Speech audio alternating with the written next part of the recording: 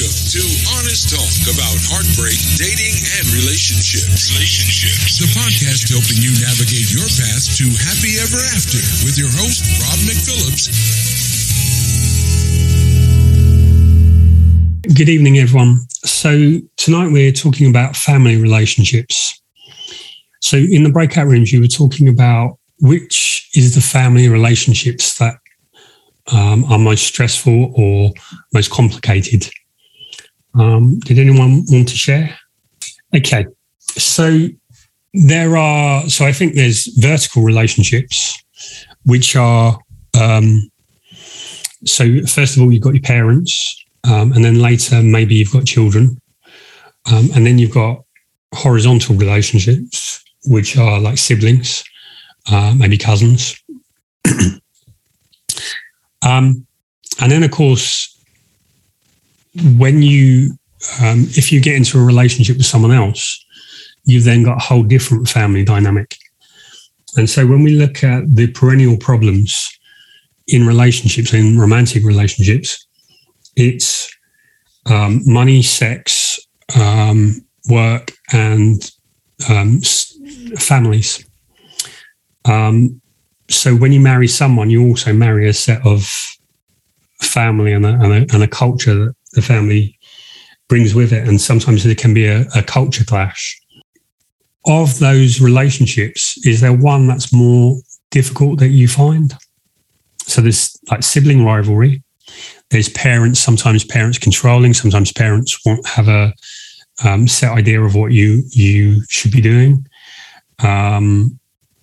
Sometimes you might feel that parents are not as involved. There's sibling rivalry. There's children, which always bring their own stress.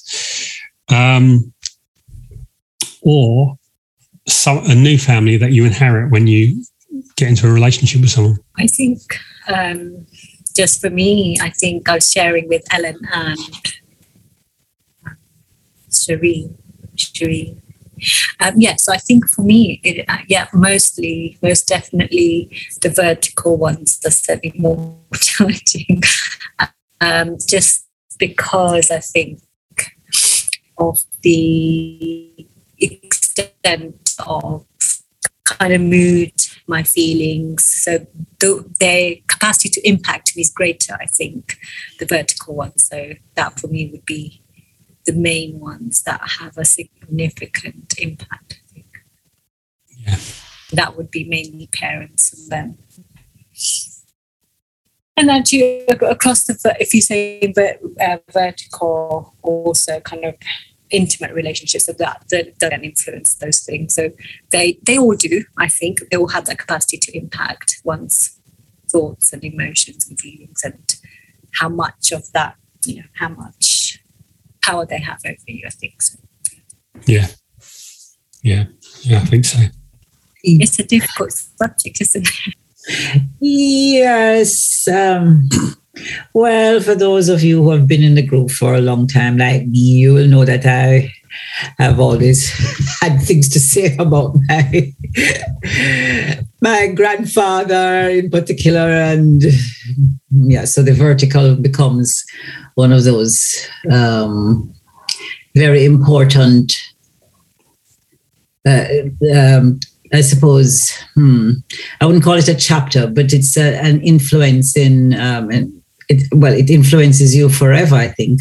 It's how you manage it. That's the thing. So even though the experiences may have happened maybe in your childhood or early years before you are legally seen to be an adult, the influence is there forever.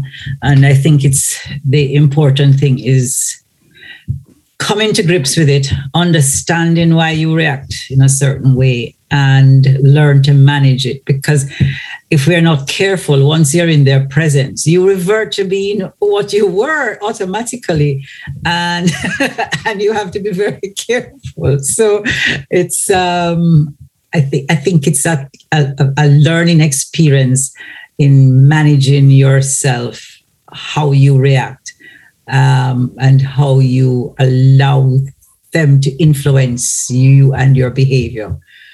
going forward. Because even last week, my 90-year-old uncle was at me. Hi, child, all the way from Miami. And he's, so I had to, I put the email down for a bit and I said, oh God, yeah, let me read this. This is bad news now. But it was pleasant, you know. I mean, I got a lot of love and I gave a lot of love. So that was nice. But under normal circumstances, sometimes when you hear from them, you just think, are they going to chastise me about something? Have you done something wrong? What is it now? And it's a lot of times it's stuff that you don't want to hear, be reminded of, or, you know, who is quarreling over what piece of legacy that was left by which aunt or uncle or grandparent or parent or something. It's, yeah. So for some people, family is not, it doesn't fill you with nice, fuzzy, warm feelings. It kind of causes tension. It's interesting you bring up about like grandparents, because my granddad wasn't the nicest to his family. And so I can see the impact of that on mum, which then affected the way that she was, and probably changed the things that were like the way that she behaved and reacted. And I can see that then in my parenting. And there's definitely roles. Like who goes back at Christmas or on some family gathering and still finds themselves in the same family dynamics? It's very difficult to change that. You can change like 30 years you've been adult, and yet you go back into that and everyone seems to be in the same set pattern of dynamics. Okay, so in the area of this, so like I said, there isn't really, I don't really have anything set out or any ideas, but the point of us being together is that we have different opinions, we have different insights, different challenges, and the things that we get stuck by the things that we don't see. And so sometimes just talking about an issue means that you're able to, it's like we think that everyone thinks how we think. And it's the things that we believe that aren't true that are the things that keep us trapped. So if we're able to talk, then sometimes we can see the differences and the conflict between people, the friction in different views is how you can find the blind spots in your own, what I would call an operating system. So is there anything to do with relationships, family relationships, that is relevant, that's still impacts you, that is worth talking about? I mean, even like, this is a very important topic because even just trying to talk about it is like, you know. So my mother is a deadlock, and the mother figure, as I expressed in the group, is very influential. If you have a father, he would also be, but the mother, I think, is really influential. And I didn't know until recently, she actually influenced all of my relationships, all of my life. And I didn't know she was doing such powerful actions. But anyway, so it came to the point, it's a deadlock. My ex is the one which is at the moment I'm in total turmoil because he is he's an aggressor. So we're having to communicate because I'm surviving on the money that I'm coming from the thing that we set up together. And he's trying to take it away. And what I've come to, so I've prayed so for him to disappear from my life altogether. I did so much work on this just to push it away. And then recently I came to the understanding that actually it's of no use, because doing that is not giving me the opportunity to really learn from it. And also it's going to come back. It does keep actually coming back. The more I push him, it comes back, because I'm not a good communicator. I'm also not I was not very good within myself, about myself. So he has given me the opportunity to really find myself, and I really need to authentically communicate with him. And it was happening quite well the last few months. He's come back now. He's like completely trying to take everything from me. So I'm stripped naked. And still now I realized the value that he has to me. It's either stand in my own authority and say, it doesn't matter. I still stand. And I'm not going to let that completely destroy my inner. And so I'm hanging on those threads, and I'm saying it in the group so that I can have the strength, to carry it forward. And I do have a backup. I know someone who really cares about me. So I'm in their arms, basically. So that's giving me confidence. Because I realize with my daughters, for instance, they have always, well, not always, but, as they grew up, they have thrown things at me to completely smash me up. I've led them to be so good in themselves that they had the power and also the impulse to do this. Now, when this comes with them, and I have such issues now, before I would say, I'm no more a mother, and then I quickly switch over. But with the daughters, I know the value of setting each other off. Now I've learned it, that it's so important in our evolvement, and that's why those people are so close to us, because they are giving us the opportunity to really get inside ourselves. So when my daughter is getting really upset with me, I love it. She's able to express all her anger onto me, and I love it because I know she's growing from this. So that's all I'm sharing. Thank you. Like, parents have such an impact on our romantic relationships. There's like the idea of attachment theory. Attachment theory, if you're not familiar, is the idea that we learn. So like our first relationship is with our caregiver, usually our mum, maybe our dad, or whoever's looking after us. And that's our introduction to the world. And from that relationship, we learn the whether, like, if we cry and if we need something because we're helpless, can we trust them to give us what we need? And if we have a very receptive, very caring mother or caregiver, we learn to trust the world. We learn to trust that what we need is going to get given to us, that other people generally care and want to give us more. If we have a mum that's maybe stressed, maybe busy, maybe depressed, a mum that or a caregiver that doesn't do any of those things, that we cry and they don't pay any attention, that they're not going to give us what we need, they basically don't care, we learn that we can't trust people. So the idea of attachment theory is that whatever style that we have of parent affects our trust level in going into a new relationship. And so those of us that were lucky that had a good parent, we can get into a relationship and can trust people. People that were inconsistent learn to be a little bit more nervous, and they're a bit more needy in relationships. They need more reassurance. And some people learn to be afraid of intimacy, and so they'll avoid any kind of commitment, or they'll become frightened at the point of where someone matters to them. So there's that idea of attachment theory. There's also, when you look at Harville Hendrix, his work is that they suggest that we choose people like our parents who recreate the similar dynamics that we were looking for from our parents, and in order to transcend that challenge.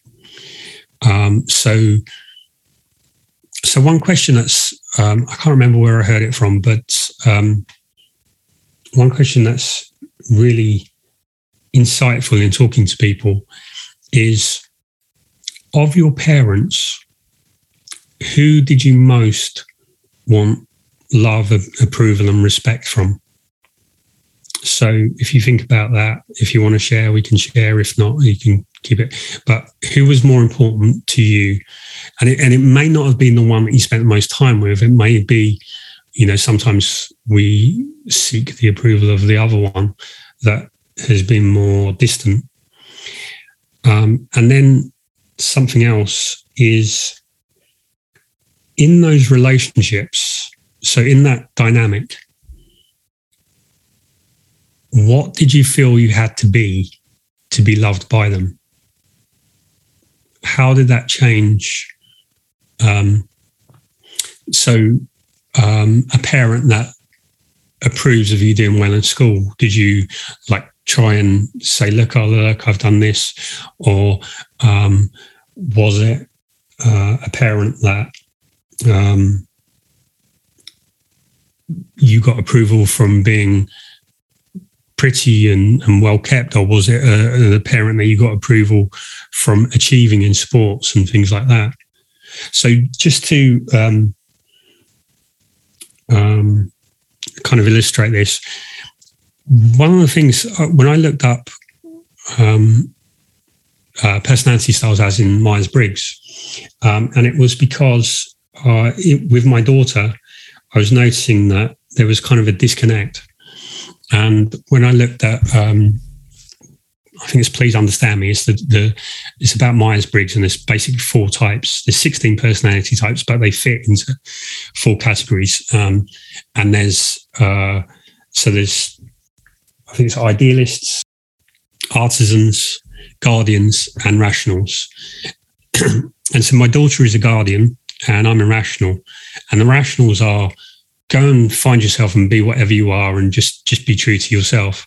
And the guardians are, follow the rules, be a good girl, good boy, do everything you're told, and look for approval. So my daughter was like, look how well I've done in school. Look, I've done this and I've done this, looking for approval. And I was like, don't worry about school. Just, what's really important to you. Just do you. And so there's this mismatch. And so sometimes the difference in our personality can be in how we unconsciously reward our children, and it can be what our children feel that they need to do to get our approval.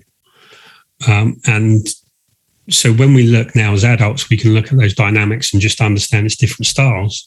But as a child, it feels like your worthiness is dependent on the way that you act. Does that make sense?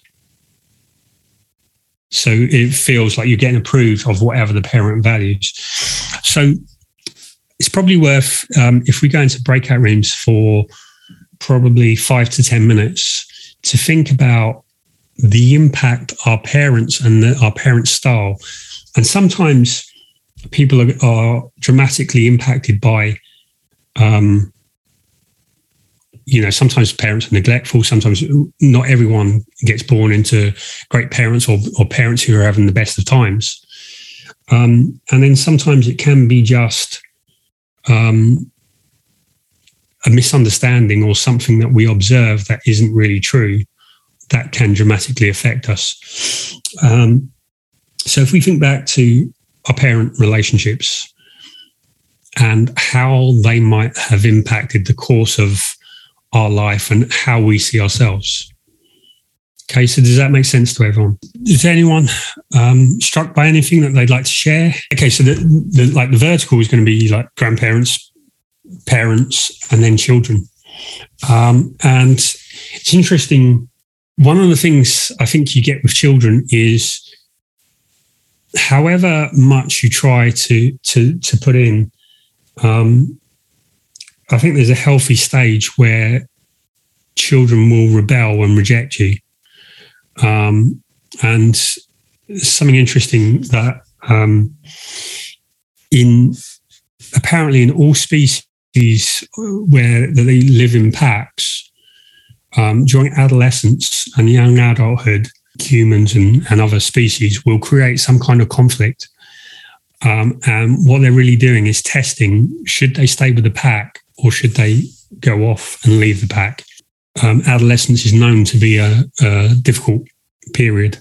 In terms of parenting, are there any issues that you have any points to say on it that's worth discussing?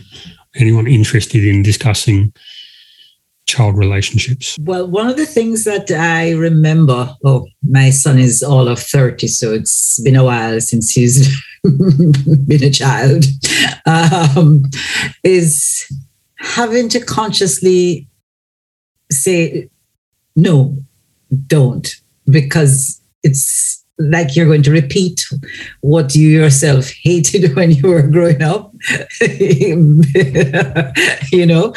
it's like, okay, no, brakes. You have to put the brakes on there. No, you're not going down there because you hated it. You cannot do it. You cannot say the same thing. You cannot thing. And of course, what I found interesting was when we left Jamaica, my son was not yet 6, he was 5, right? And so he had had enough of memories of Jamaica and how he was being brought up and, the cousins and all the rest of it and school and stuff. And then coming here and going to a different type of school and meeting different people. And I remember one day he said to me, Mommy, this is not Jamaica, we don't do that here. And I said, what do you mean? You must have respect for your elders. You can't be calling anybody by their first name. You're a child. And he just looked at me. It was like, kind of thing. I'm like, oh, dear God. Taking this back home to Jamaica, they are going to think that I've brought up an ill-bred child. But I had to, just really just bite my tongue and just suck it up, literally. I remember being told that by my mum. If you go around someone's house, call them Mr., Mrs., or what did Mum say? Like the child's name's Mum, Dad, or something. So like George's mum, George's dad. Yeah. So I was told that. Never, we'll tell them by a first name. Okay. So there's one point on that I want to bring up because some of that is about how you're being judged as a parent, isn't it? And so then there's the whole mesh of the other relationships are brought into your relationship. And I think that is probably, like with children, it's not necessarily the behavior, but how we perceive others are judging us as a parent on their behavior. So I think that kind of distorts like the direct relationship you have with your child, because you can have a relationship with your child. Like, has anyone seen what's the Adam Sandler film, Big Daddy? No, it's a really funny film. So it's this Adam Sandler is this like dropout who's just not taking life seriously, and somehow he gets dropped. He gets dropped a kid to look after, and he's letting him do what he wants. And he goes, I want to wear this like fancy dress. And they go, yeah, okay, you wear that fancy dress. And the school are telling him, you can't bring him up like this. You've got to do this. Like the story is like he finds his redemption through the child. And they have this great relationship, but it's the school and it's everyone else putting pressure on him to change, telling the child that they can't do that. Okay, so before we move on, is there anything anyone would like to discuss? Parent-child relationship, parenting? Yeah, I've got a little bit of a different point of view, I guess, in that I helped raise my sister. So I basically parented her. And I don't know, I kind of find it annoying in a way, when she's gone through her rebelliousness, that it was aimed at me and not my mother. But it's funny in that she if she comes to me with a situation, like an issue, like how do I move forward, I feel like it's generally pretty clear, like she already knows the answer. And when I tell her this is what I think, she tends to, even though she knows, yeah, this is what I need to do, this is how I need to move forward, she says, I know that's what I need to do, but because you've said it, I have to rebel. And I just think, yeah, no, you're 27 now. Maybe. So it's kind of, I don't know, it's a bit, I find it a bit of an odd thing that she would want to rebel simply because, almost. So I guess that's part of her character. But, and it's really quite difficult to change those dynamics as well. Back to, because, I've always been a sister, but I've been a parent too. So to change that back to being sisters, I know that I've been trying to do it for like the past 5 years or so. And I know that she's wanted that as well as I have, like really wanted that change, but she also doesn't as well. So yeah, it's kind of almost like you're being pulled two ways kind of thing. So it's a bit of an emotional roller coaster. You feel like you're bashing your head against the wall quite a bit, I think. Well, that's really that you are, because your sister's first, and so you had a sister relationship, and then it's changed, and so there's like power dynamics in sibling relationships, and then it's changed. So I suppose the question is, how much did she accept you as a parent, and how much was still the older sister telling me, like, doing the parenting role? Yeah, interesting. I don't know, I think the roles were mixed since she was born, I guess. Yeah. So, but yeah, food for thought. Any tricks out there that can help me in this conundrum? Or no, all right, then I'll shut up. Yeah, I think it's very difficult. I think your sister has the awareness of that you're in that pattern. So I think maybe you have to go deeper into that, like what, because those dynamics are supported. There is like a framework that's supporting those dynamics. So it's challenging the framework, which is all the assumptions and expectations in that relationship. So we're going to talk about siblings in a minute. So maybe some of that will be relevant. I mean, I wasn't going to say anything, but then Nicole spoke. I've got something to say now. Basically, I would say don't be a parent. Because the richness of the children picking up on their own is also, saying that, I've had no direction from my mother and I've really totally suffered, but the richness of the experiences I've had through the suffering, and I don't say that children should suffer, no, I don't say that, but I wasn't really a good parent in the sense that I let them be, and I let them learn, and I let them learn together. They're of the same age, kind of, schools, and what I look at them today and I'm thinking, wow, amazing children, amazing people on their own. They have so much confidence. They're saying to me, Mama, can't you be a mother to us? Why aren't you a mother to us? Why are you our child? I'm like a child towards them. But I can say that not being a good mother, being a child to them, when I look at them, So I do think that not to be too much of a good parent is very good. That's it. Yeah, I was much more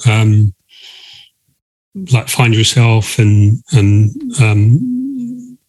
never really had strict routines or structures, but more I always think if people are happy and healthy, that's the way that they grow best. Sabila. Hey, I feel triggered, but I just wanted to add, like, build upon what Nicole said. My experience has been similar. Like, when I moved out for uni and I did my own thing, I have 2 younger sisters who also moved out and did their own thing, but we come from a culture where that's not acceptable. So when they did that, their reasoning was always, Basab did this, why can't we? And I remember a couple of years ago when we were together and they tried to give me credit for that you broke down this barrier and it made it easier for us to walk through.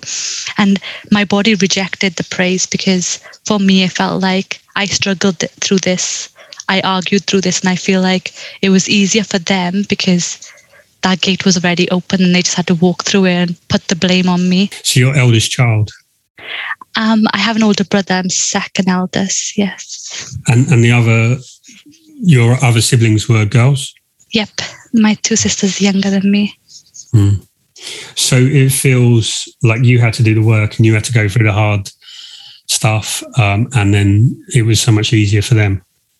Yep. I wouldn't have minded it if, like, I don't want to sit here and put blame on anybody, but it would have been easier if everybody did it on their own terms. I didn't like how it was, Basab did this, so all the guilt and blame would be thrown at me while they did their thing, rather than them owning their own sense of individuality and thinking and saying, I'm doing this for myself. I'm not following anybody. This is just what I need to do right now. So that's why I reject that praise, because it just felt like I opened this gate and they just walked through it. Okay. But you recognise that you were the trailblazer. I have been going to therapy for 2 years, and my therapist says the same thing. Like, all this trauma is inherited and it's generational. Like, it stems back. Like, there's a certain way to be, and if you're not that way, breaking that, you're obviously somebody, you're breaking something, you're breaking generational trauma. Because also there's there was a fight. There was a fight for you to be individual, and that fight was against your parents. But in the same way, when we talked about with Sandra about the perception of others on your parents, isn't there's some of that? That your parents, is it like they really believed that this was the way for you, or that there was a lot of pressure on them and it would reflect on them if you weren't conforming? Definitely the latter. I think they were brought up a certain way and they thought that's the right way. It was about pride, and it's about what people will think and what society will think and what the community will think. And because the culture is so dominating, they needed to follow that path. That's why they were so stubborn in their own mindset. Yeah. But I feel if they separated themselves from that, they would agree with me, but they would never admit that out loud. Yeah. Yeah. So there's also a cultural element that families operate within the culture, which is often the struggle when you meet someone different. It's like you don't realize that other families have completely different, all the things that you took for granted are maybe idiosyncratic to your family or to within your culture, and it's still ongoing for you.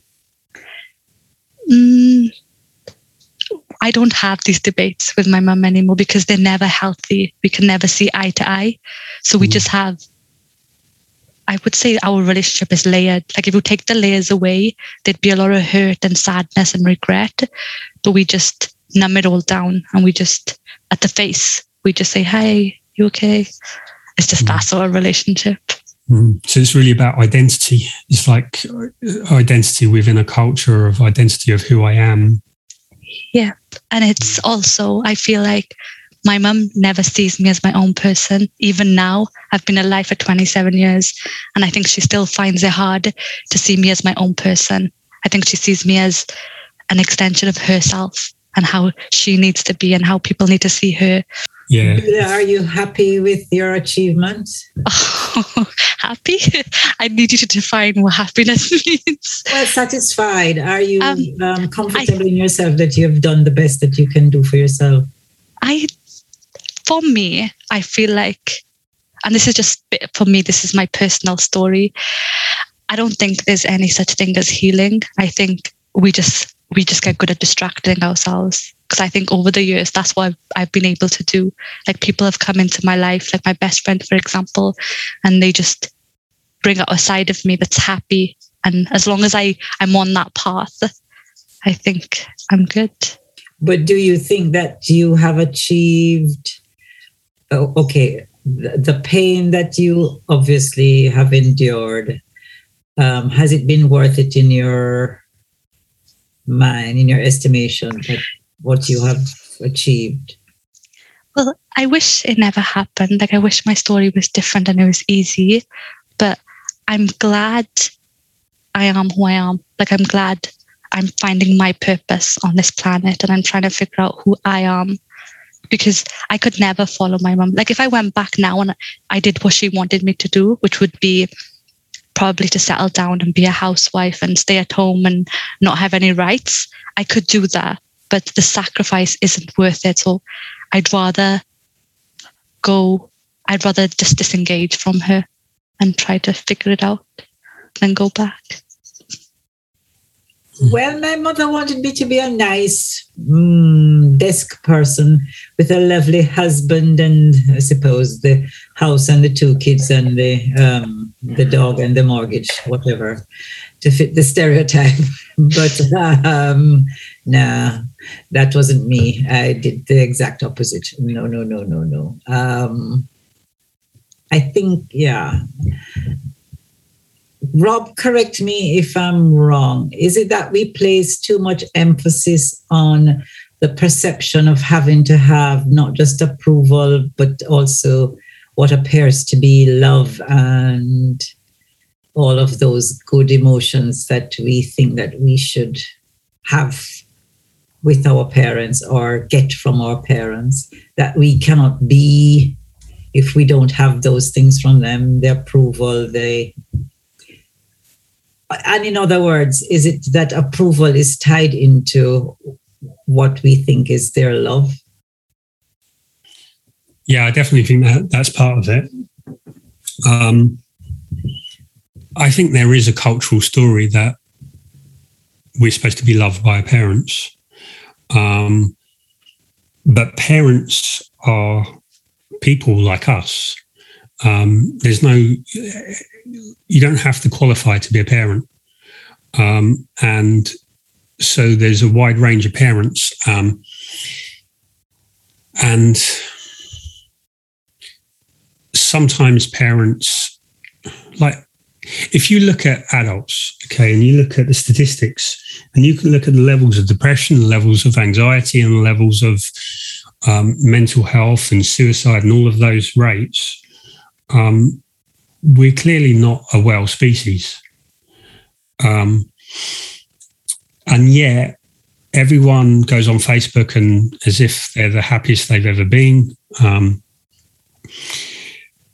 because no one wants to. There's a shame in feeling you're doing less than, and I think it's probably relevant in all cultures. So my family, both my parents are Irish, so there is an Irish thing of there's sort of like a standard that, you know, like you have to live up to, and we were Catholic, and I remember our mum saying, you have to be better than other people because you're Catholic, and all of this stuff. So that all comes to parents are imperfect. And I look back and I would parent differently. And I'm sure most parents would look back and go, oh, you know, I did this wrong. I could have done that better. It's just a fact of we get sometimes too young.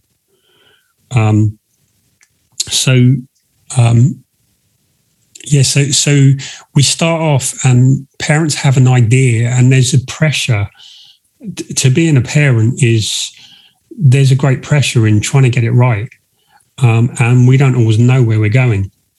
And if we look at, so like I often talk about a medieval mentality in terms of relationships. So parents think they know where you're going, and so I see it with my daughters. My daughters like, yeah, Dad, it's a different generation. Like your generation got it all wrong, and we know we're sorting out your problems. And you can see like an arrogance that like they haven't lived long enough to have seen it go wrong. So yeah, but the cultural story is that your parents should love you, and then you meet someone special and that changes all your world and they will love you. And when that doesn't happen, we tend to think it's us. Okay, what's wrong? Why aren't they loving me? What do I need to change? And we don't always see behind that. So we don't see that it's kind of imperfect. And this, at the risk of sounding really patronizing, I think life is difficult. Finding yourself is difficult. And like speaking to someone who's close to double your age, I think it's still quite early to be taking score. So what I mean is that if you look at like the life, it's going to be like I think there's a dip. When I look, so I was quite glad when I was in my 40s, because I remember going to my daughter was in her teens and she was having a birthday party, and it was also a place where there were young parents.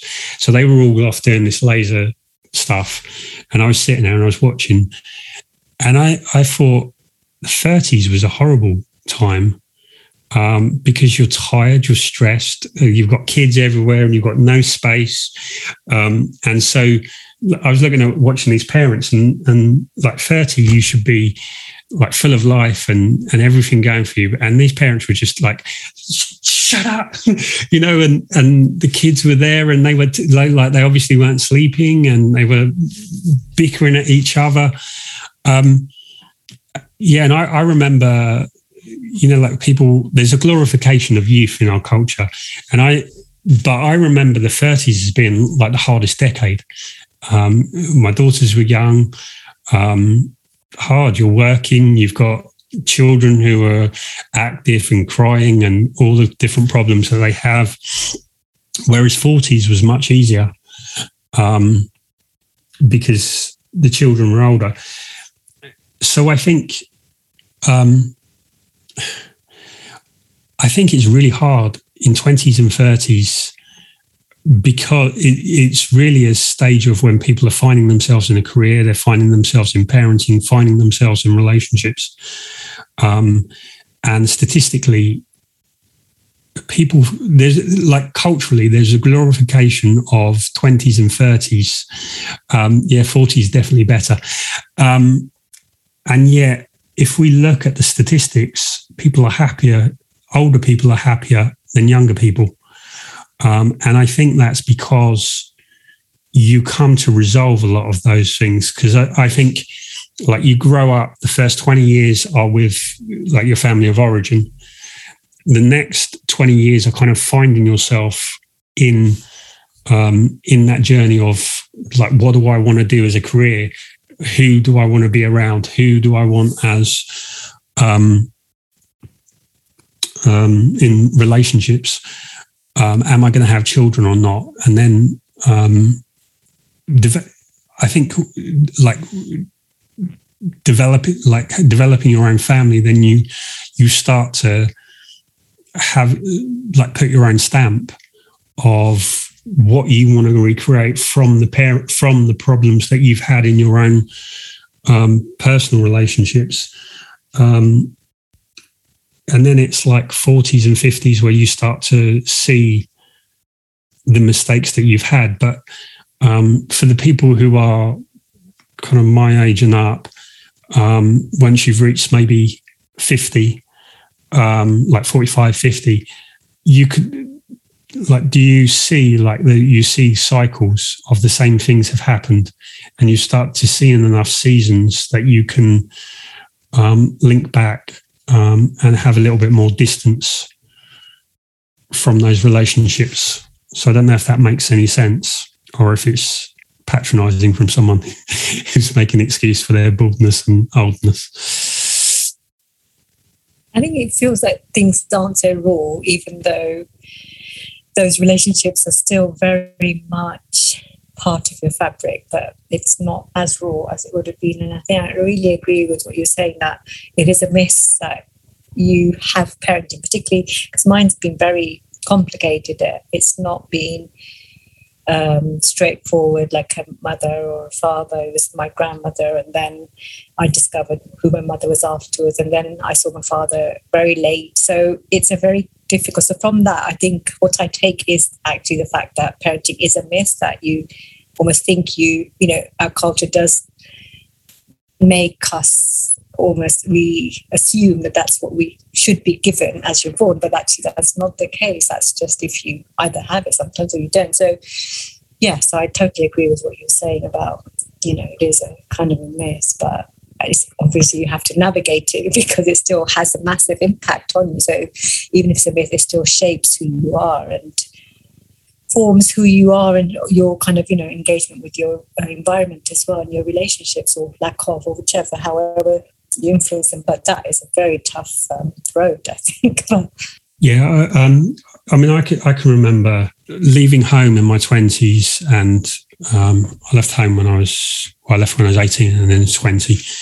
And you start to see all the things in your family dynamics that you disagree with.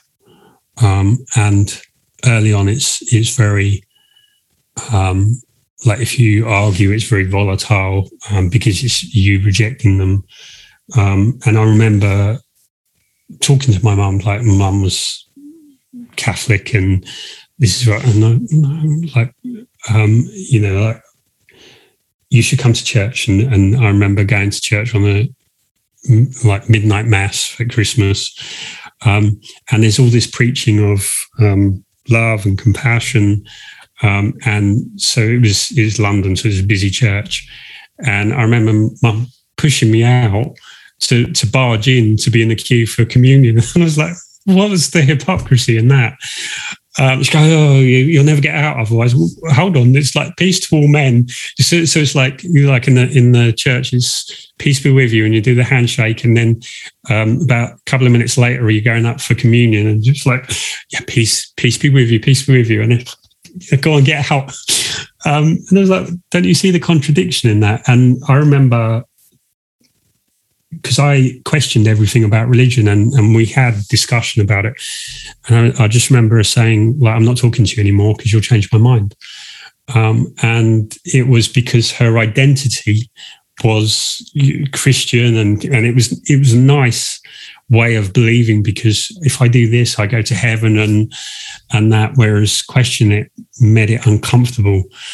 And sometimes, so I remember being a lot more, a lot more anti-religion at the time, and it was because I saw that people used it as it's like a nice, comfortable package that you don't have to challenge, you don't have to go through that angst of finding yourself, and it's just very comfortable.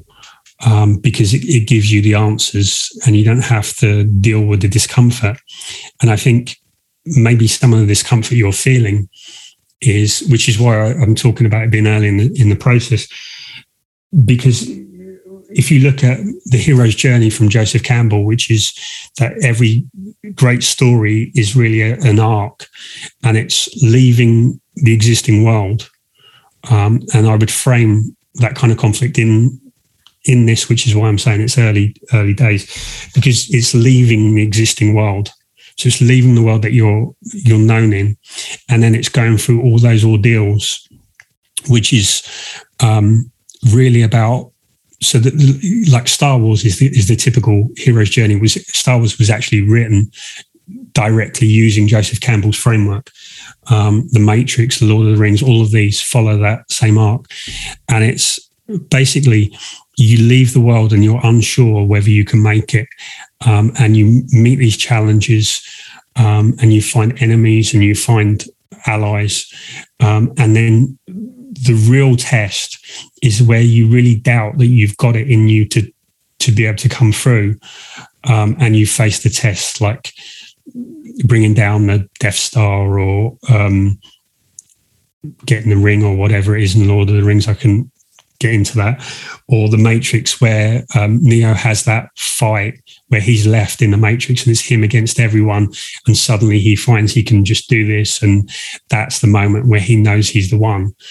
And so I think then you come out of that, and that's when you've grown as a person. And so I think the challenge and the hardship it's horrible to go through, and none of us want to go through it.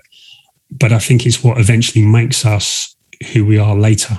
But it's the fear of the unknown that keeps us many times hiding behind these various mantras and these various rituals and these framework within which you live, because religion does that for you. It provides a space within which many questions are seemingly resolved for you. You don't have to go seek your own solution. It's there, so you can get on with other things. But coupled with that is the notion that outside of that framing, there is this bad world with these unknown. It's like, the land of the dragons and goblins and all kinds of things, and you're going to be bitten and eaten and, and it's the same world. It's just that frame has been removed from you, either voluntarily or whatever. But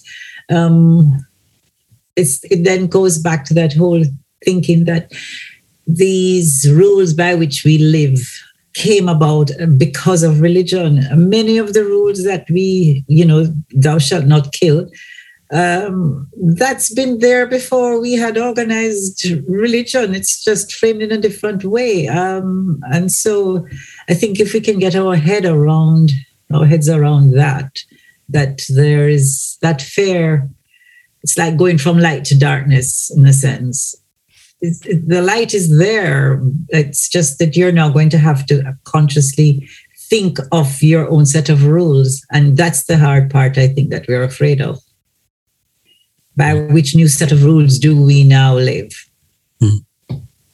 Yeah, I think what politics and religion does is it gives us those. And it's much easier because politics is, like Boris puts up a mandate, and I've got it sorted, and people vote as a way of not having to take responsibilities for themselves. I think parents are so important. I mean, they bring you into the world. You're a little child, and you really navigate through life, through them really, and they touch you until death, probably, unless, you suddenly wake up about yourself and then you release them and you go into yourself, which is a very good point. So I think love is the fundamental. I think with love, anybody can flourish. It doesn't matter if you don't know how to teach or to be a model. If they know that you are non-judgmental and love, I think anybody can flourish. But now I'm understanding that, it's a bit pessimistic, but after hearing everything, I feel to say that we come in this world, and a lot of them have got beautiful parents and beautiful children. But from my experiences, I came into this world lonely during my childhood, lonely during the life, and now the children have left. So I'm alone. I was alone to start with. I'm alone and I've just got to deal with that we're just alone at the end of the day. We may have good relationships, but we're just alone, and we're going to live alone. So I'm coming to, and all the learnings I've had, I'm coming to realize that, my children are coming to see me in 3 days. I'm going to be so ecstatic. They're going to be so happy. And then straight after that, they're leaving. I'll be a bit sad. And then I'll come back to my aloneness. At the moment, I'm okay with my aloneness. Thank God. But, I've been times where, no, I've not been okay with it. So it's really amazing to come to that point of being okay with yourself. I would change the word from aloneness to being a friend to myself. I am my friend. I'm my own friend, rather than saying that I'm alone, because hinting that you're alone to me seems as though there is something missing, that there's something lacking, that you're not fulfilled, you're looking for something. And Veronique, I don't think you are. I think you are wonderful. I think you're bubbly and lovely. I think you're so I think you're complete. I understand what you're saying, because I miss my son, he's not around, but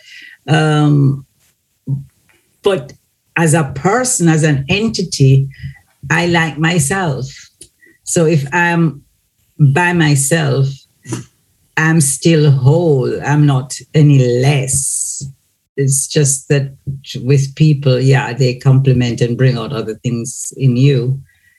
And I think that's what you are. I think you're still, your children will come and they go, but I think you still are the same whole person that you are when they're around. I have a question. So right now I'm in my 20s, and I've been wondering, what are the reasons that people decide to have children? For example, we've been talking about all the trauma people go through, all the uncertainty, the mental illness.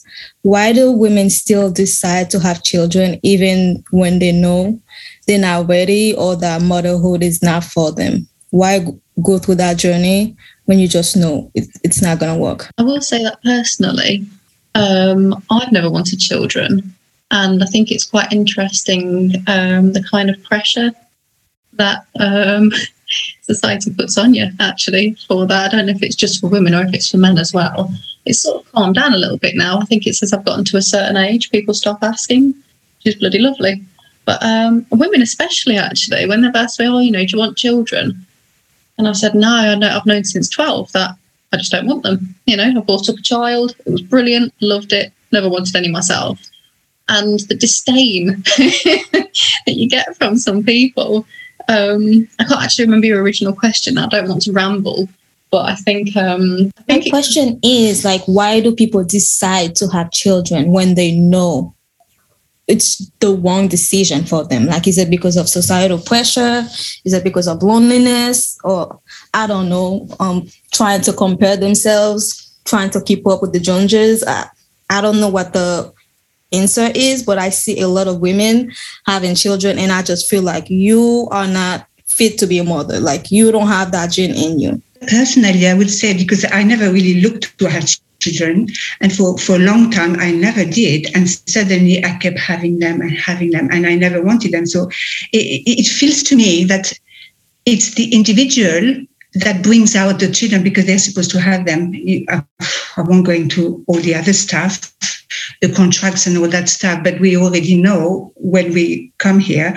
And a lot of people want to have children and they can't have because they are not supposed to have them. So it's very much an intuitive thing. It's whatever it's supposed to be a thing. That's how it is. When you have them, and when you don't. So even though in the world we talk or we behave as though this is like this, but if it's not supposed to be, it won't happen. And so all the things that are happening is because you are supposed to have them. That's really what I believe because of my own experience. I like that answer. Thank you. I think just not a woman and maybe not qualified to answer, but I think life happens before we're ready for it. In generally.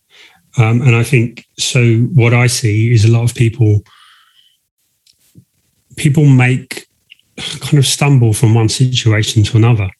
And maybe they think it's going to keep a relationship. Maybe they feel something lacking and they think a child will be the answer. Sometimes it's automatic pilot, biological clock. the problem with life is that you don't know what's going to happen until you're in it. And so we make the decision without knowing what's involved. I'm sorry in advance, but I feel like there's a selfish motive. Like personally, if I would have children in the future, I think that it'd be a selfish motive behind it. But I also feel as though in this world, there's empowerment. The definition of empowerment in our society is a person who has a mortgage, a family life, a big car, big job. So I think maybe you want to fit in with that. So that's why you follow that track. You do what everybody else is doing because that's what you're supposed to do. And if you don't, you're questioned. Maybe that's why. But I raised my hand because I wanted to agree with what Sandra was saying. Like, I don't like this idea that someone's going to come and save you. Like, as a child, you fantasize that because you try and help yourself in those difficult situations.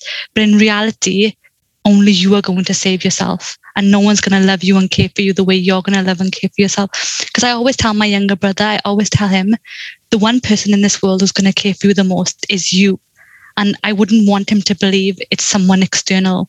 Like, another person can be an extension, but you know how we have that phrase that your significant other? I don't like that because I'm a whole person in myself, or I should be a whole person in myself. I shouldn't be half of another human being. So families should be an extension of us, like your partners and your children, rather than who you are. Yeah, I think that's very true. And I think what's really difficult is we live in a world where we're constantly marketed to by people, by products that are going to be our savior. And so many people people don't take care of themselves, and then they wonder why they've got diabetes or heart disease or something like that, or why they're overweight. And they want a product or someone else to do it. And I think from school onwards, culturally, we're told school will take care of you. If you follow our rules, school, religion, politicians, companies will take care of it. Manju. I just wanted to respond to say that I think it's a combination of things. I know for me what personal health has meant. I think when I've been in the most difficult times in my early 20s and 30s, that was the time when I never wanted children. I had like almost a phobia of wanting children just because I did not think I could.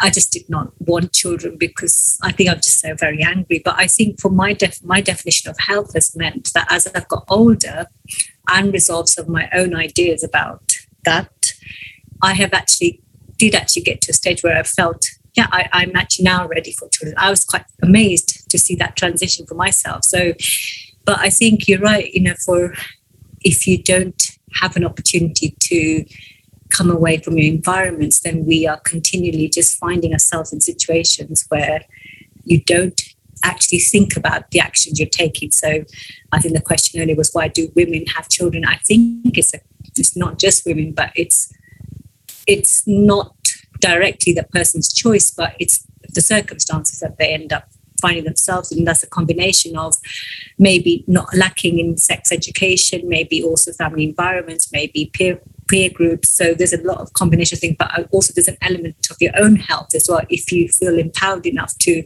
go on that journey. So that's my personal. Actually, I'd just like to add that it's a very difficult landscape that females find themselves in that it starts from the family members and the expectations. It's a joke, and then it becomes a serious discussion after a while, when you're a teenager. Oh, you're going to get married and have children someday soon, and you will know what it's like, and that sort of thing.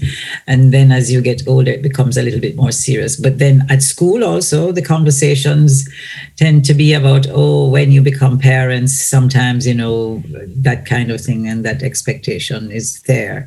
And then you go into the work world, and you hear, oh, why should we hire you? Because in another 2-3 years, you're going to be going off and getting married and having children. And, if we have a man in the job, he'll be here. So we're going to train you, and then you go off to have babies. And that I got that in my first job, and I was incensed. It took a lot out of me just to keep quiet, because I found it quite insulting. It was an American gentleman who thought that he had the right to tell me that I was going to get pregnant and have babies rather than look after my career. And so there's that. And then, of course, if you're a member of a church then there is that expectation that marriage is a part of being a part of a congregation and so forth. So there are so many layers that we have to navigate, and it's almost as though ingrained in you that it is the done thing. It is expected because everybody is saying it. I remember my gynecologist looking at me after year 3 of my marriage and saying to me, when you go for your annual checkup, so do you think that you're having any difficulty getting pregnant? And I said, but I don't want to get pregnant. No, I said, no, not yet. So it was like, even him, he was thinking, maybe we should book you in for an examination. I said, no, I don't don't want to get pregnant. So it comes at you. And then, of course, what do you say? And it's like, okay, once you've had the first one, because then the embarrassing questions also come. Is it you or is it the husband who's having the difficulty? Do you need to have, maybe we should have this recommendation and that, okay, because that could help, or you should go and see so-and-so if you're having any difficulties. Whisper, whisper, whisper. And then, of course, your parents, oh, when are we going to be grandparents? So there's no easy answer. It is, for me, it was my stubborn nature. No, hell no, I'm doing it when I want to. And it was like, oh, well, yeah, I should do it now and get it over with, and I'm going to have one. So that was it for me. Maybe I don't have the maternal gene, coming out of my wherever, but I think some people are right, haven't thought about it, and it's just accepted that it is going to happen. And when it happens, you go along with the flow. Whereas there are some people who consciously just don't want to have children, and maybe it's the best decision and I think we need to respect that. Because being a parent is hard and difficult and time consuming. And if you can't give it your all, then I think we should just respect when somebody says, no, parenting is not for me. I think it's one of those things that you can never understand how hard it is until you do it. So yeah, I don't think you can know. It's like most things that you see the result of it. It's like everyone wants to have written a book, but no one wants to write the book. And like I got a dog a while ago, and I didn't realize how hard that was going to be and how much work there's going to be involved in that. That's like parenting again. But like they talk about everyone wants the dog, and they think of, oh yeah, we'll get out for walks. But it's not actually walks. They just keep stopping and sniffing and pulling this way. So the dream that you have is never the reality that you get. And people think of the children and they think of them dressed up and being perfectly behaved children, but they don't think about the wailing at 2 a.m. And sometimes people's lives change. I think in a relationship, there's nothing more challenging to a couple's relationship than having a baby. There's the dynamics, there's the extra workload, there's the stress. People think they're agreed until they have children, and then when they actually have to make the decisions, they realize how different they are. And also, I think there's the evolutionary drive to have children. So we don't really know why. Like, I always knew that I wanted to have children. I would have felt like I'd missed something not having them. But I don't know that I was necessarily ready when I had them. And I know I wouldn't want children now at my age, but I know that I would be much more distanced and better able to parent than 20 years ago. I think the last relationship is really siblings. And siblings is really interesting because I think it's Alfred Adler, who was a student of Freud, and where Freud thought that sex was at the root of everything, Adler disagreed and thought it was all about power. So he looked, one of the things that he believed was that your order of birth had an impact on your personality. So first child is generally loved. It's the one that gets all the photographs, gets all the attention, and it's the novelty. It's the parents' first child. It's everyone, so everyone's paying attention.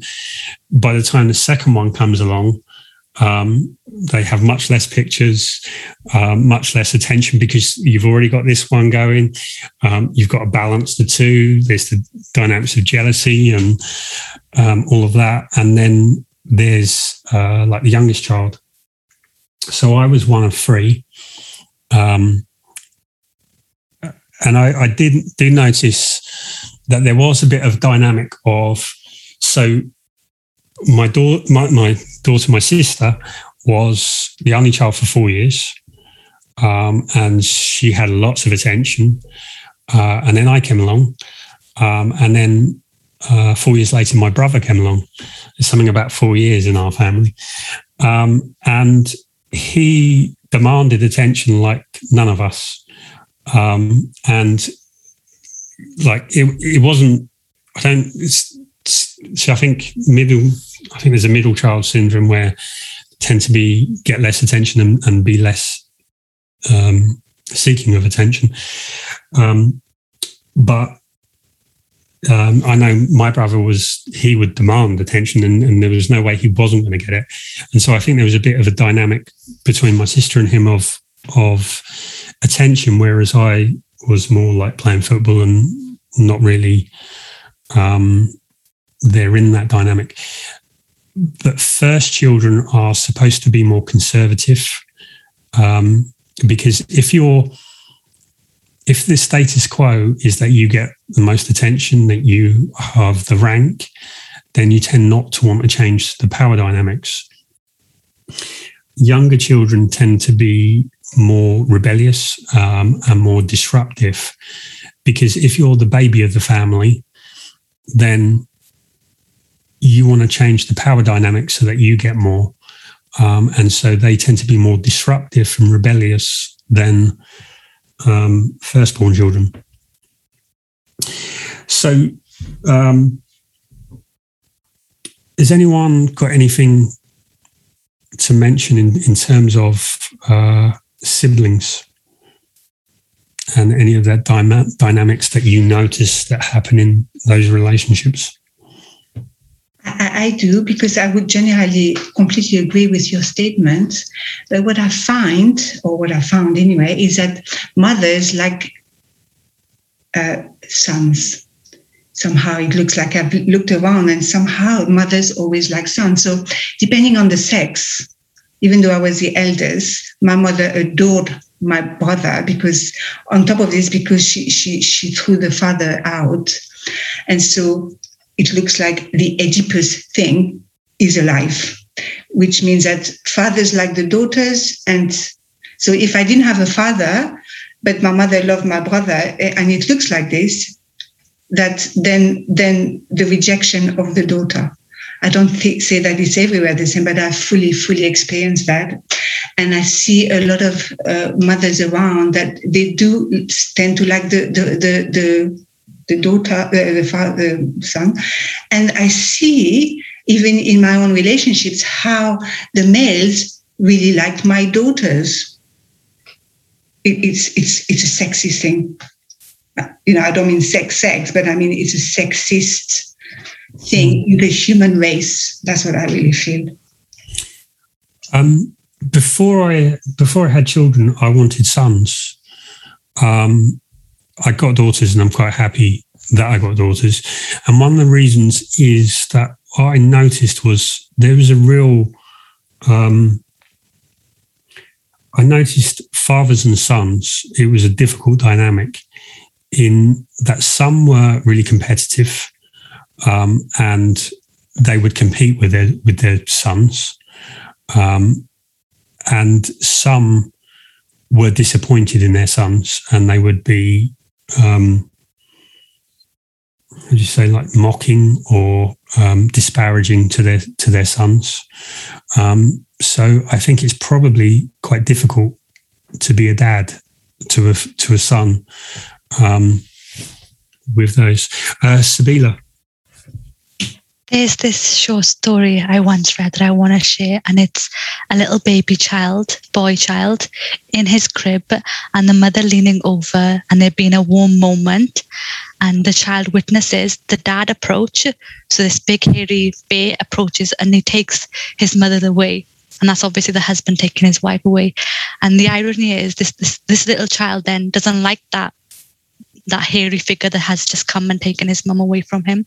But the irony in this is that child grows up and he's that hairy monster that's doing the same thing. Yeah, it's like dads and teenage sons. It feels like there becomes a competition. I'm not sure. I'm not sure it's like the Oedipus complex. I'm not sure how valid that is, but is definitely there's something, or I've noticed. Competition and a power struggle. Yeah. To be, and I'm using air quotes right now, to be the man of the house. There's competition also between females, mothers and daughters too. It just may take a different manifestation, but it's there. And it can also be very evident if it's a competition for father's attention. Because if daddy dotes on daughter and mommy feels left out, there can be difficulties as well. It can be, I think it all boils down to the personalities, the needs of the individuals involved, and the roles that they're expected to play, and how they all fit together. Because some children can be very independent and really don't become part and parcel of that, any tensions and tug-of-wars for loyalty and for who loves who the most and those kinds of things.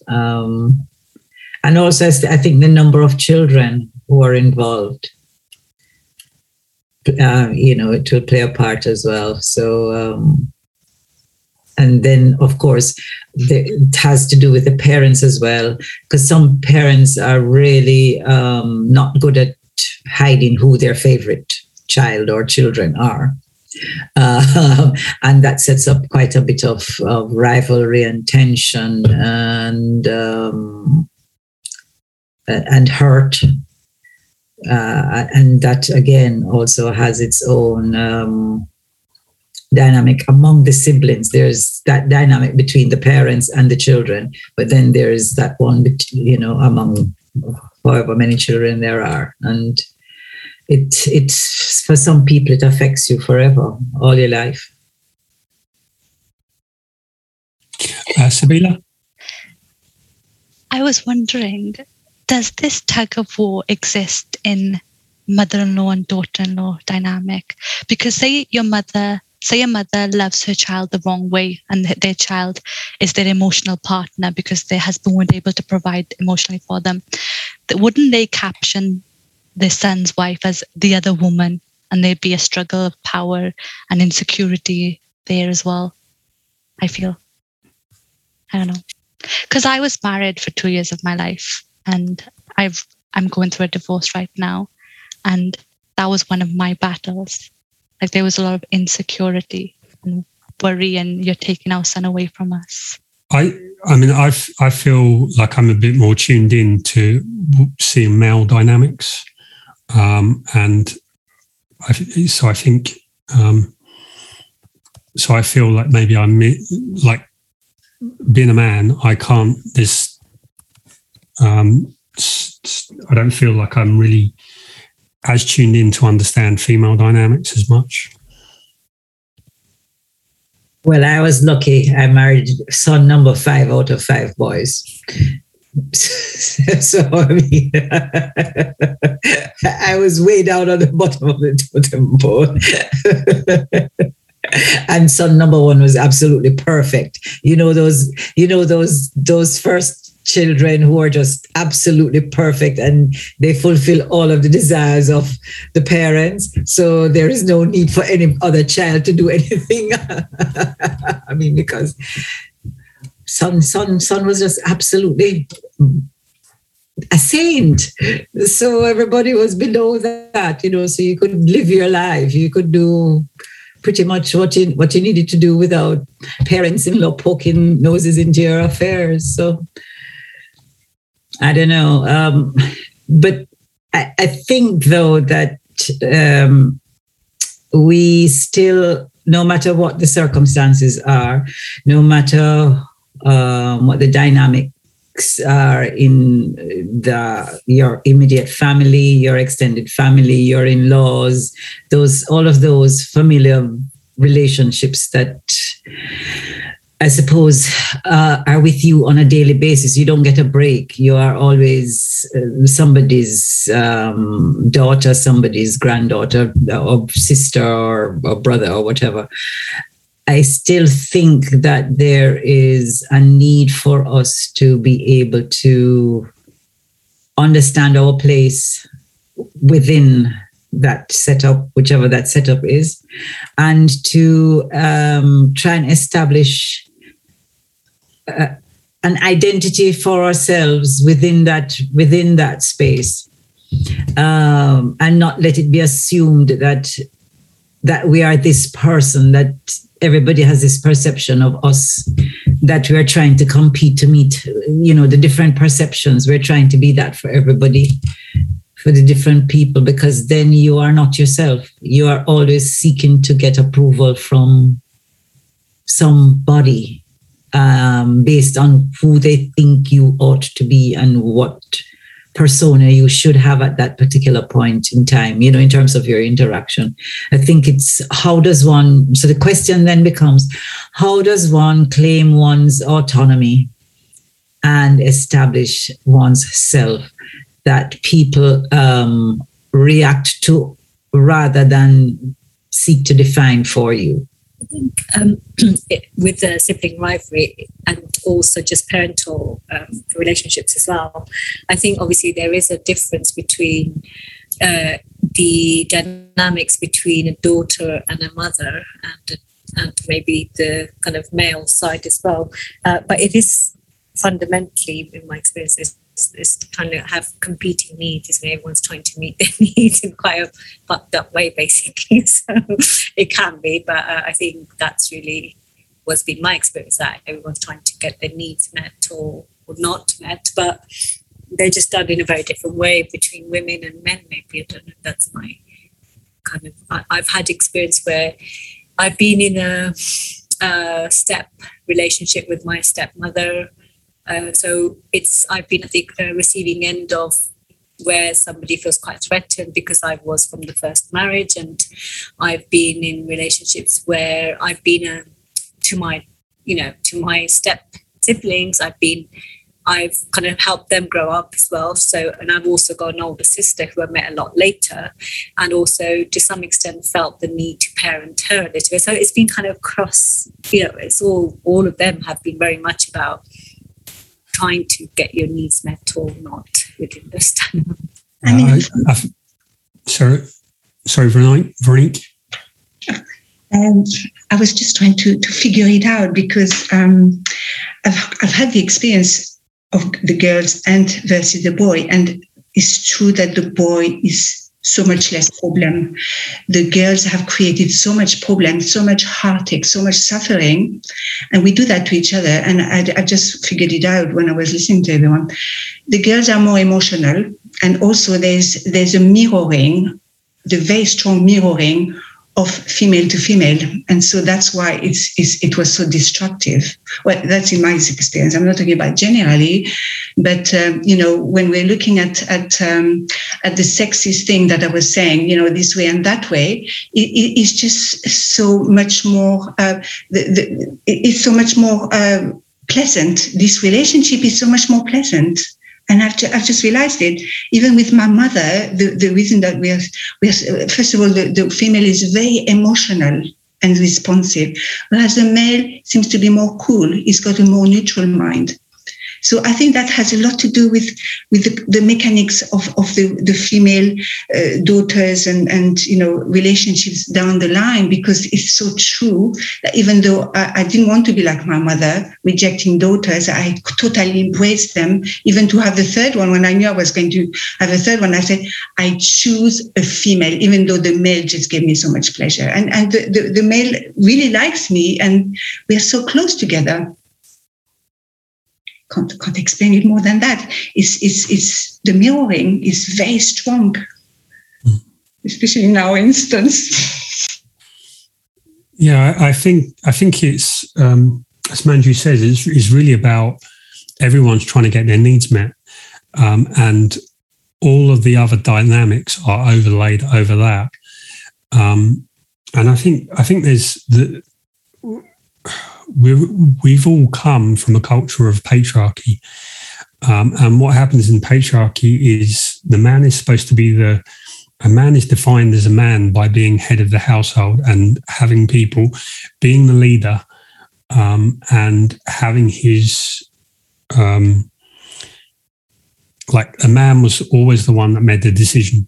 A man or was perceived as making the decision, and he wasn't a real man if he was questioned and if he wasn't followed. And so for men, I think there's an element of power and an element of force.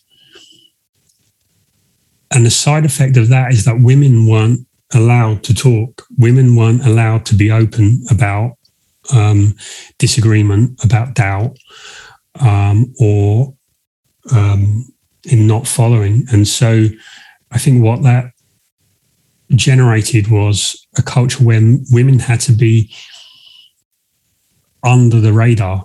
And so there's a level of manipulativeness in not overtly expressing disagreement, but using more subtle ways of maneuvering people to the way that they thought. Because if a man couldn't lose face but didn't know what to do, he would accept guidance or input if it was put subtly enough that it didn't threaten his position. And so I think there's a communication style where men aren't allowed to show doubt, and women aren't allowed to overtly disagree. And I think this is like culturally embedded over hundreds and thousands of years, which affects our communication style now. I think we've resolved that then. Yeah, I think there's that general, it's about people want their needs met, and people are trying to get those needs met, and they're using any which way. But there's so much, because of all these cultural pressures, that it's like the iceberg. This much is above, and there's so much of communication is below the radar, because of shame, because of the dynamics, and because because it's below the radar, we don't know what's going on and we can't deal with it. And so we just see the effects, but don't understand what's going on. Sabila. Trigger warning. Suicidal rates in the UK are higher in men than in women. So I feel like it's fair to say that's because men are caged into this idea of toxic masculinity, and they're told you can't cry, you can't show emotions, you can't be expressive emotionally, and that confuses them because they're trapped in this idea of toxic masculinity. Yeah, definitely. I think, it's because it's okay for a woman to be emotional, to want help. It's much harder. Women have networks, men don't. And there is this dynamic of, so the problem with force, which is what men are taught with, is you either overpower or you break. And so people who use force in relationships break relationships. And then there just becomes this bitterness, and there's lots of men sinking into bitterness. And I think, like this incel and red pill movements and things are just full of bitter men that haven't, are still using force in a way that they can never get what they want. So that's family relationships. Before we go, has anyone got any comments, insights, thoughts to leave us with? It's really helpful. I think we covered a range of different things. I wasn't sure what to expect, but I'm leaving with some insight. So that's been really helpful, actually. Thank you very much for everyone as well. And yourself. Nice to see you on here. Thank you. Okay, well, thank you, everyone. So I think the next one we're going to do is going to be friction-free relationships. But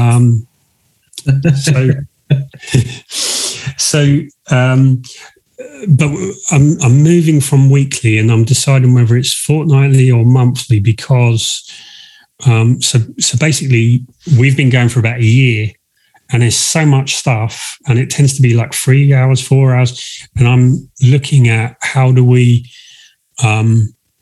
like 3 hour or 4 hour recording is too much for anyone to go through. So I'm looking at going through and pulling out the best bits, and it's too much every week. And also we've covered so much that we're just going to kind of loop round, so that there's enough space. So it'll either be 2 weeks or 4 weeks, but that will be the next one. Can I ask a question here, Rob? We have gone through a lot of information. We've gone through a lot of theory, which for me was eye-opening because, as I tell you, it's not my area of expertise in any way. But we have also brought in to some degree our own experiences, as much as we are willing to share, etc. But are there any interesting case studies that we could look at that could help us to draw some of these things? And I don't mean complicated things. I mean just like, sort of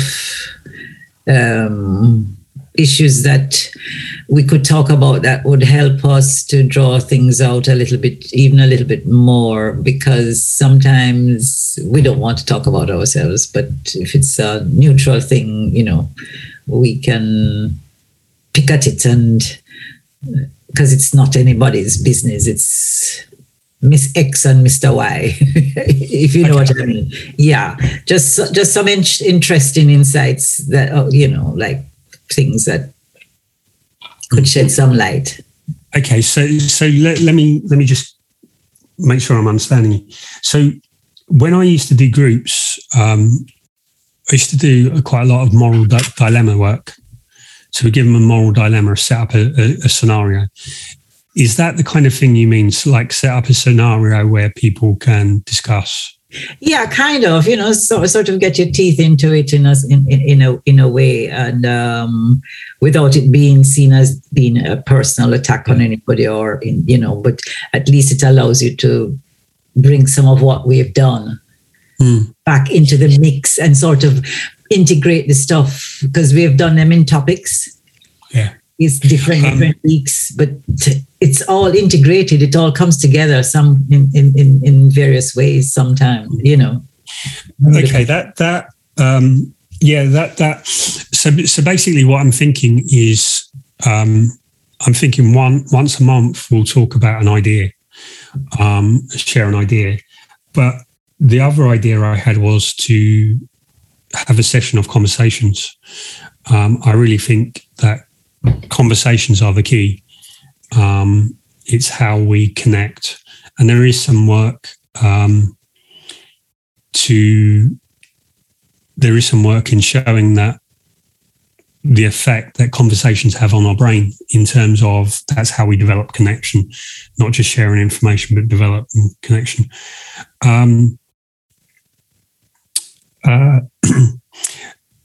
Yes, so that could be like a conversation session, or a team project solving thing.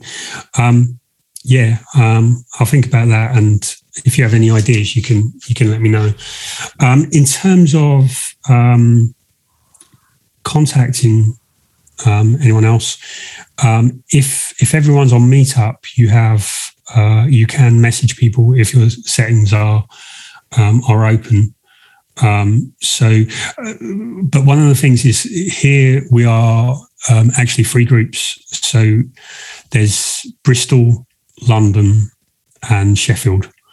If you want to put in the chat which groups you're in, that you'll be able to get in touch, or you can get in touch with me and I'll pass it on to anyone. Okay. You can save the chat so that you've got that details. Okay. So if you have any ideas, Sandra or anyone else, let me know, and then we can work that out. All right. Well, thank you everyone for being here and for sharing, and for sharing experiences and all growing together. So I'll see you in it'll be 2 weeks or 4 weeks. So have a good month. Thank you very much. That was really helpful. Thank you. Cheers. Thank you very much. I'm going to message you the number as well, Veronique, if that's okay. Yes, I'm going to text you. Is that okay? That's perfect. Thank you. Thank you. Okay. Bye, everyone. Love you. Thanks, everyone. Thank you very much. Bye. See you next time. Bye.